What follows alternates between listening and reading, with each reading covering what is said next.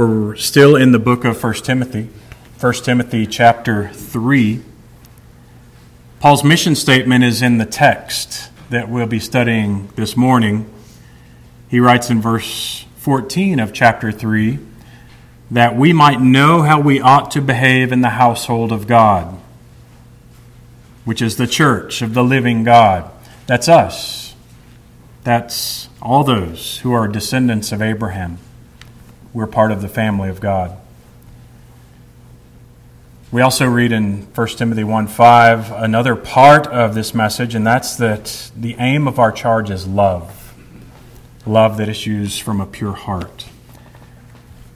Let's remember, too, that everything we're reading here is a correction to false teachers. At least in these first 3 chapters, this is certainly true. False teachers had kind of devoured people, specific people, groups of people, and the leaders of the church were suffering. Timothy needed to know, how should people act as leaders in the church? So he's describing the leaders in chapter 3, the elders and the deacons. It's no surprise that Paul desires sound and godly leadership in the church, because the false teachers were anything but that. So the text is 1 Timothy 3, 8 through 16. Would you please stand for the reading of God's holy, inspired, and inerrant word? Beginning in verse 8. Deacons likewise must be dignified, not double-tongued, not addicted to much wine, not greedy for dishonest gain.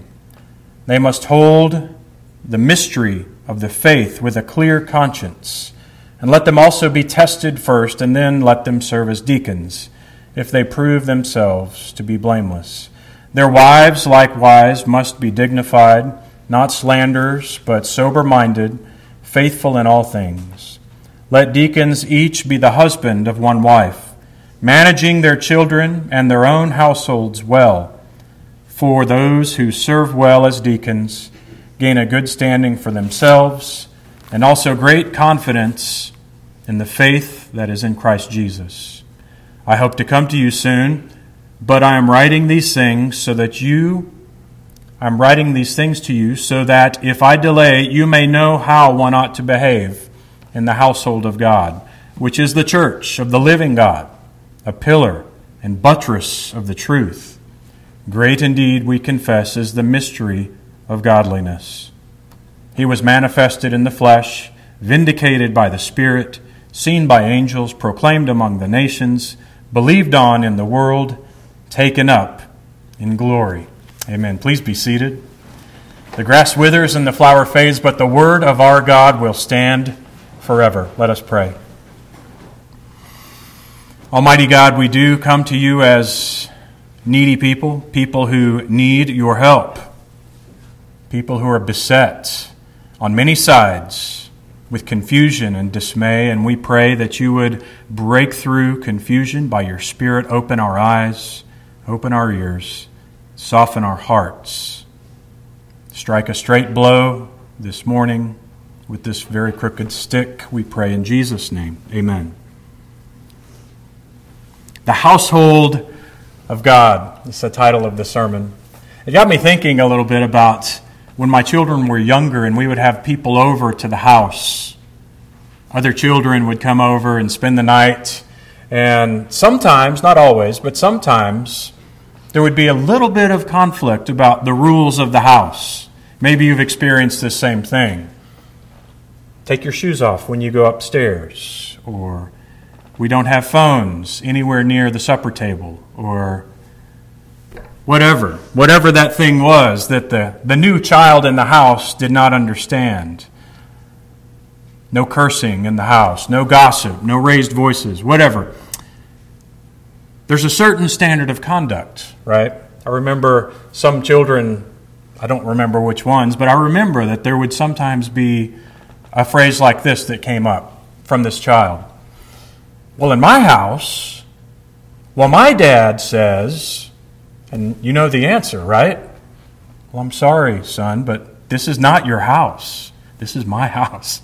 You'll follow these rules while you're here. Paul seems to be making a correction to the church in Ephesus in a similar way. The household of God has certain standards, and they're all governed by the Word of God, but they really all focus on the big brother, if you will, the big brother of the house, and the father of the house, the Father and His Son Jesus.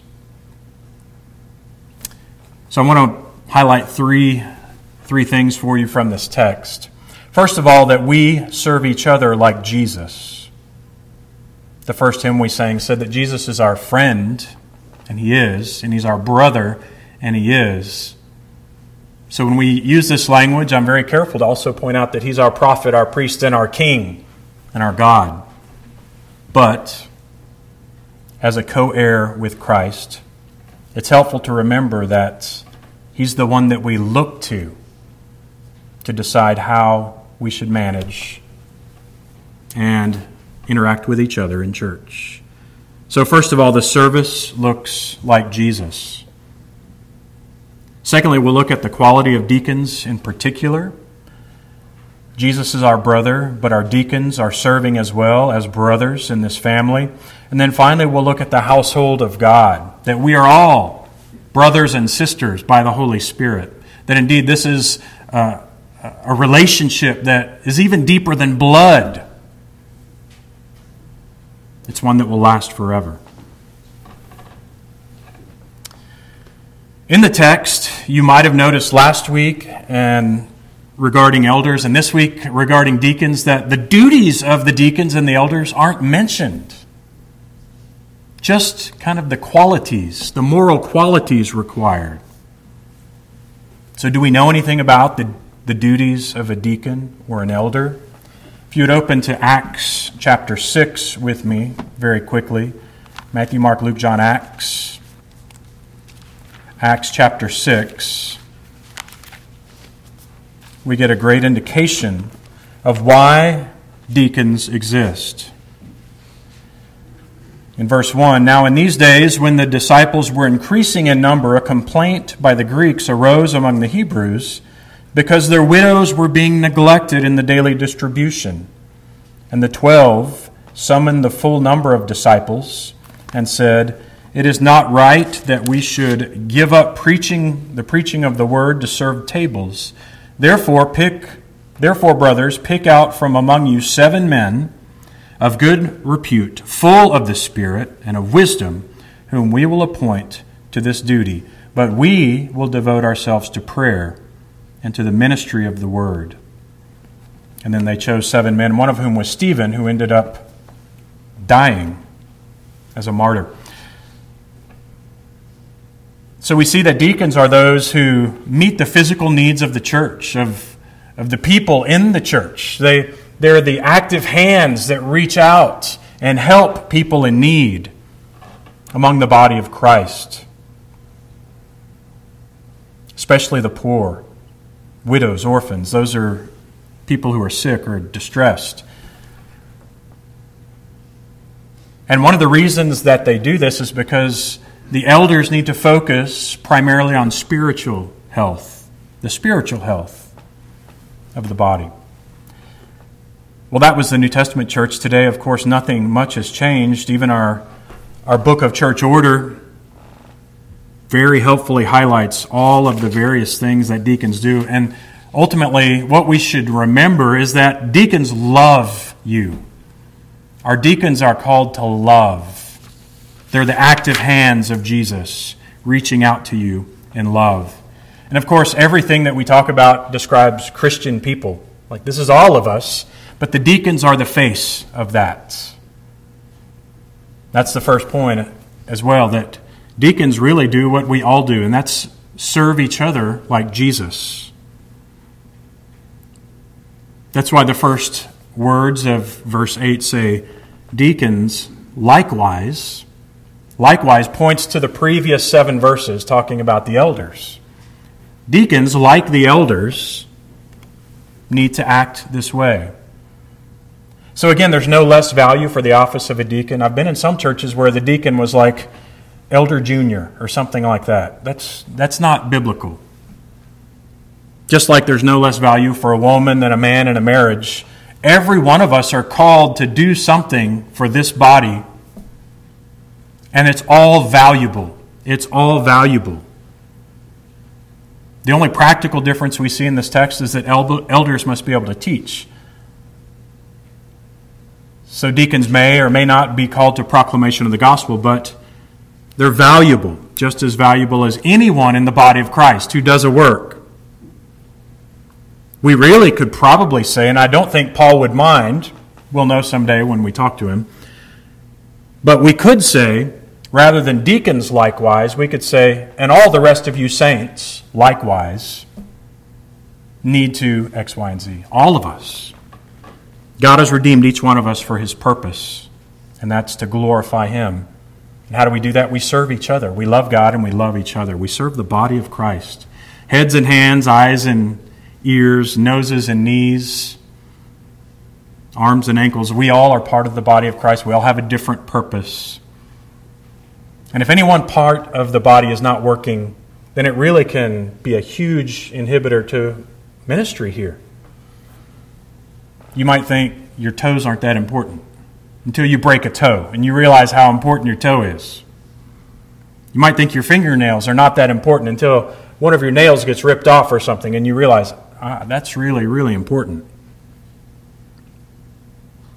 We're all here with a purpose, and it's not random. God has placed each one of you in this body to do something, to minister to the body, to glorify God here. If you are serving right now the body of Christ, thank you. Thank you so much. You know, in most organizations, there's an 80-20 rule. I've seen it my whole life. I know you have too. 80% of the work is done by 20% of the people. That's just human nature. That's why it's everywhere in the world. That's why we see it all in all places. But the church is to be different. This is where 100% of the work is done by 100% of the people. We all are pitching in. We all are acting like we're deacons. More on that in just a moment. I would say, too, if you are not serving the body of Christ, if you just come and soak it all up and then go home, certainly at best this is unchristian, but at worst it's dangerous to bury your talent and wait until Jesus comes. We don't do that. What Christian people do is they get involved, they get dirty, they get vulnerable, they use their gifts to love the body of Christ. That's what a family does. Families don't work when one person in the family just sits in the corner and does their own thing. A family doesn't work like that, does it? Well, the church is no different. You have been given a gift. Many of you might be thinking right now, well, my gift's really not that important. What I do isn't really that critical. It's a lie. What you do is very important. We need you. This church wants everyone to realize the full potential of their gifts. But regarding elders and deacons, the qualifications are almost identical in their moral quality. What you read about deacons isn't like, oh, well, that's not quite as high a standard as for elders, or vice versa. No, it's different words, but it's the same idea. A deacon, like an elder, must be a true Christian person. We all should ascribe these things to our lives. The duties aren't discussed, but the qualities are. And the qualities are the opposite of what we saw in the false teachers. That's why Paul is writing this. The false teachers were not that. They weren't blameless. They weren't gentle. They weren't kind. They didn't hold up sound doctrine. They weren't servants. And the deacons were probably heavily influenced by these false teachers, like the elders were, like the women in the church were. And so the care of the needs of the congregation suffered. And this was a problem. So I think the key to this first point is that the likewise just says you need to be like the elders. The elders need to be like you. In other words, you need to be like Christ. The key to the likewise in verse 8 is that we're both, elders, deacons, and all of us, consumed with such a love for Jesus that it just overflows. And deacons are the face of that, this overflowing love for the body of Christ, like a well of water. They are men marked by love and love for the needs of the body. Yes, their specific duties in our church include caring for buildings and budgets, and our deacons do great. But they also care for you, for the people. They do that as well. It's a great privilege to serve. So, qualifications for deacons. This is the second point. We're just going to look at each one of these quickly. I think the context is the love and the care that's required. It's interesting to me that when you look at the letters of Paul and the letters of Peter, the letters of John, one of their favorite phrases is to ascribe to themselves the title of slave of Jesus. In other words, we're working for Jesus. He's purchased us. He's bought us with a price. And it's our privilege and honor to do that. So with that context, let's look at the qualifications, the specifics of deacons. There are also the qualifications of elders, I might add, and really any Christian person. But deacons should be true Jesus followers, sold out, blood-bought Christian people, slaves of Christ. We see in verse 8 that they're dignified. That just means these are sober, serious men. They're dignified. Dignity has taken a bad rap in our modern culture.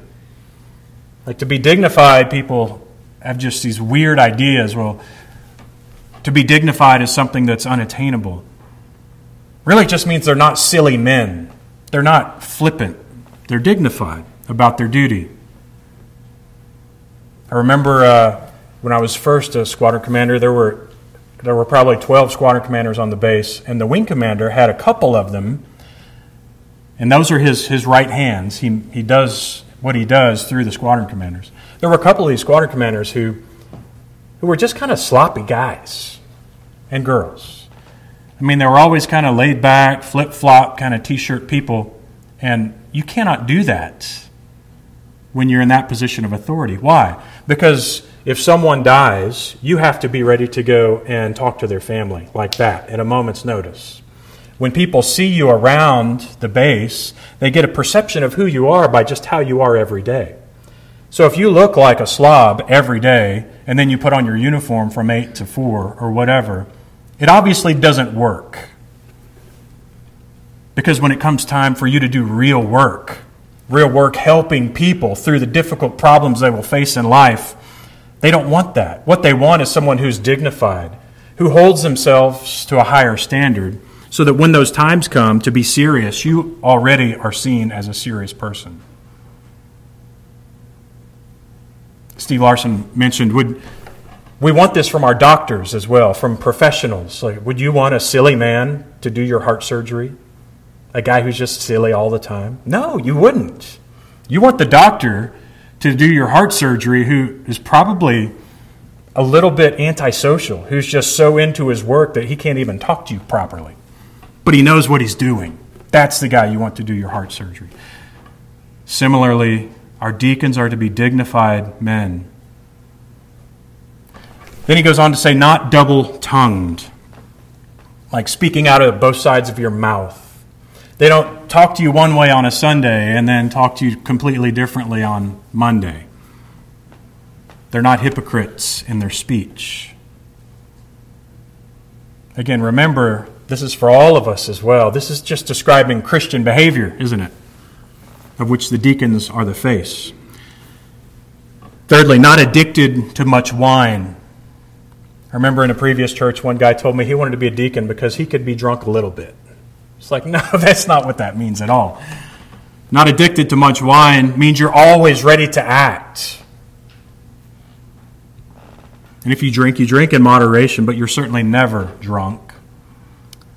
Fourthly, they're not greedy. Remember, deacons were people who were distributing alms to the poor, so they had the money bag, like Judas, if you will. But Judas shouldn't have been a deacon or a disciple or anything because he was greedy. He was stealing from the bag. As this is one of the primary duties of deacons, they shouldn't be tempted to steal by their greed. Fifthly, they hold the mystery of the faith with a clear conscience. There's no questions in their minds that the gospel is true. The mystery of the faith is how Paul often describes the gospel in Ephesians chapter 3. He says the mystery was made known to him. This mystery is that the Gentiles are fellow heirs, partakers of the promise in Christ Jesus through the gospel. So deacons are men who, unlike the false teachers, are clearly committed to the teachings of the apostles. They're men of the book. They're blameless, he says. They're to be tested first. This probably means their lives are looked at for any glaring inconsistencies, just like the elders. Anything that would bring discredit to the church or Christ and make their ministry ineffective. He goes on to say that they should be the husband of one wife, like the elders, not polygamous, not immoral, committed to their woman if they're married. Paul, of course, wasn't married. He's the one writing the letter. He calls singleness a great gift to the church as well. But if they're married, they need to be faithful and committed to that woman. And then he says that they should manage their own children and households well. This is the same, almost the exact same wording he used for elders. You might think, well, what does that mean? What's the measure of that? You look at Jesus. Look at Jesus and how he loved his church and gave himself up for it. He came not to be served, but to serve others. He spoke the truth to his family in love. And its relevance is obvious. If there's a home that's mismanaged, if you see rebellion or deceit or anything that's not Christian that exists in a home, then certainly that man will be unable to serve the church or lead. Finally, their wives must be dignified, not slanderers, sober-minded, faithful in all things. Calvin thinks that he's probably referring to the wives of elders and deacons. And I hesitate to disagree with Calvin, so I won't. But he's probably referring to both, to the wives of these people in leadership. Why would he mention them? Well, they have a certain trust, don't they? They know a little bit more about what goes on than most people in the church would. And they could use that in a negative way, couldn't they? And that's why he says their wives must be dignified, not slanderers. They need to be Christians in how they act. And this was a problem we know in the Ephesian church. In 1 Timothy 5, later in this letter, he talks about some of the women, the widows, who are younger, who didn't really have much to do. He says they learn to be idlers in chapter 5, verse 13. They go about from house to house, not only idlers, but gossips and busybodies, saying what they should not. It's as if Paul's saying, your wives should not be like that. The wife of the elder or the deacon has a special trust, and they need to be dignified and serious in this role, and they need to be faithful, not stirring up controversy, but keeping their tongues under control, using the information they have for prayer. So the summary of point 2, elders, deacons, their wives as well, are mirrors of what the household of God should look like. Godly, restrained, certainly joyful in their service, full of love for Christ and His body. This pleases our Lord. Notice in verse 13 that he transitions. He transitions from the duties of the deacons to the reward. He says, deacons who serve well gain good standing for themselves and great confidence in their faith. How do they gain good standing for themselves? Well, this faithfulness kind of inspires trust. It's a good standing. We all trust these people, these men. And they have great confidence in their faith. They know, like all of us who are in the faith, that the good things that come out of our lives are ultimately a result of the Holy Spirit. And we have confidence when we see our sanctification. We know, oh, thank you, Lord. You're working in my life. Calvin said, "The deacon who faithfully performs his duty is intent on serving God and works conscientiously. Even the wicked will be shamed by such a man and will honor him." So in light of the false teachers and how they've disrupted the church in Ephesus, Paul has instructed Timothy on prayer and worship and now the church offices. And now we're told why the letter is so important in the third point. And you know the answer. I've mentioned it almost every time we've talked about Timothy. That we should know how to behave in the household of God. This is a family. The household of God. The church is the household of God, and we should know how to act, how to love each other. Paul says there's a standard for the church. The false teachers have warped doctrine. They have warped practices. Their orthodoxy is bad. Their orthopraxy is bad. But you now should know how to act, Paul says, in God's house. The reason? Because everything we do is missional. We talked about this in chapter 2. Everything that we do is part of God's plan and His mission. Remember, he says God wants all men to be saved and come to a knowledge of truth. We should pray for all people. Our mission inspires our behavior, and vice versa. These details are important. My nephew is in basic training right now in the Air Force. And it brings a smile to my face because, an 18-year-old going to basic training, none of what he's experiencing there he's probably ever thought of. One of the things I remember was hardest for me to learn, and those of you who know me well know that it's probably still not my strong point, but attention to detail. They hammer you at attention to detail over and over every day. You need to notice everything. Well, why does it matter if I didn't notice the dust ball in the corner of my room before the inspection? Well, because you didn't notice it. You should. Well, what does it matter if my name tag is a little just crooked? As long as I do my job, who cares about that little thing? Why is that important? Well, when you continue on in your career, you're given much more responsibility, and now you're given a checklist. Almost every job has a checklist. And in an airplane, the checklist items, you have to pay attention to each one. If you skip one checklist item, it's not like, well, it'll all work out. That's not how it works. You need to pay attention to every detail. So the things you do in basic training prepare you for the bigger scope of your mission later in life. The same principle applies here when we think of the church. Everything that Paul is telling the church, all the details involved are important.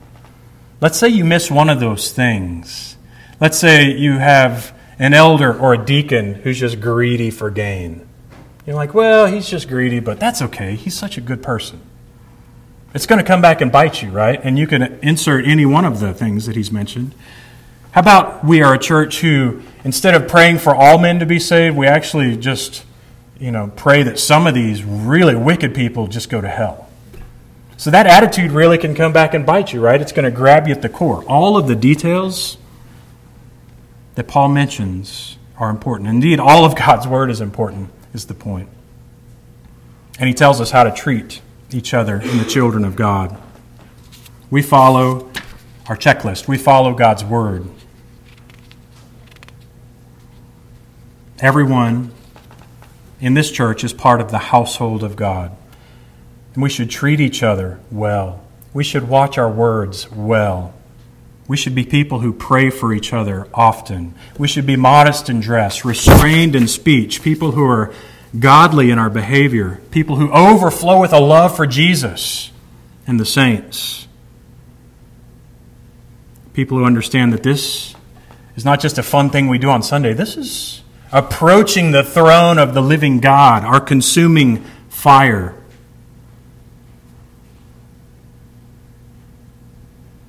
And that's why Paul mentions the mystery of godliness. The mystery of godliness. Think of those words. What's the mystery? The mystery is that we pursue these things, and we should. Hebrews 12:1 and 2 says that we throw off sin, and we run with perseverance. But the mystery is that when we fix our eyes on Jesus, He enables and enlivens that process as we trust in God and we find that we are sanctified. We find that the household of God is blessed, that we are able to love each other. God is glorified and we are blessed. And the watching world knows that we have been with Jesus. We have been with the King. And when we do this, we become a pillar and a buttress of the truth.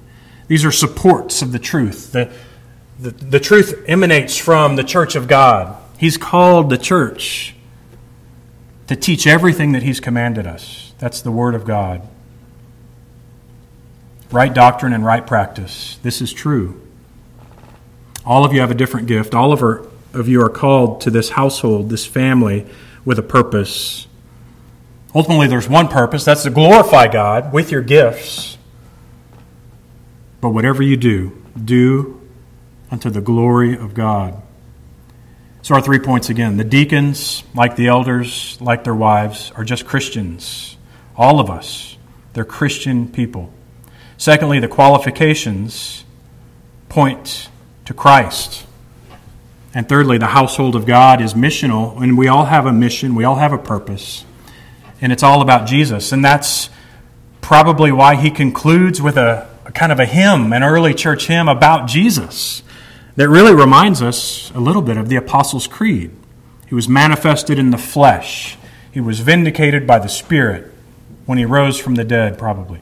He's seen by angels, proclaimed among the nations, believed on in the world, taken up in glory. And we would add, He's coming back. Amen. He's coming again. He's the only one who can help you. If you are suffering in the sin or in chains and bondage of sin, He's the only one who can make peace between you and God. He lived perfectly. He died the innocent, perfect sacrifice. He rose from the dead. He's coming back in glory. I remember when Martin Lloyd-Jones was preaching at one of the university chapels, and they had always had these distinguished men who came and preached to them year after year after year. And Martin Lloyd-Jones came. And they were used to very academic sermons. And a lady, after a few Sundays, said to him, "Your preaching is very different." And he said, "Well, in what way?" And she said, "You treat us like we really are. You preach to us as if we are sinners in need of repentance." So if you are that person today, turn to Jesus. Repent of your sins. Come to Him. Now is the time. As the elders and deacons come forward to prepare the table,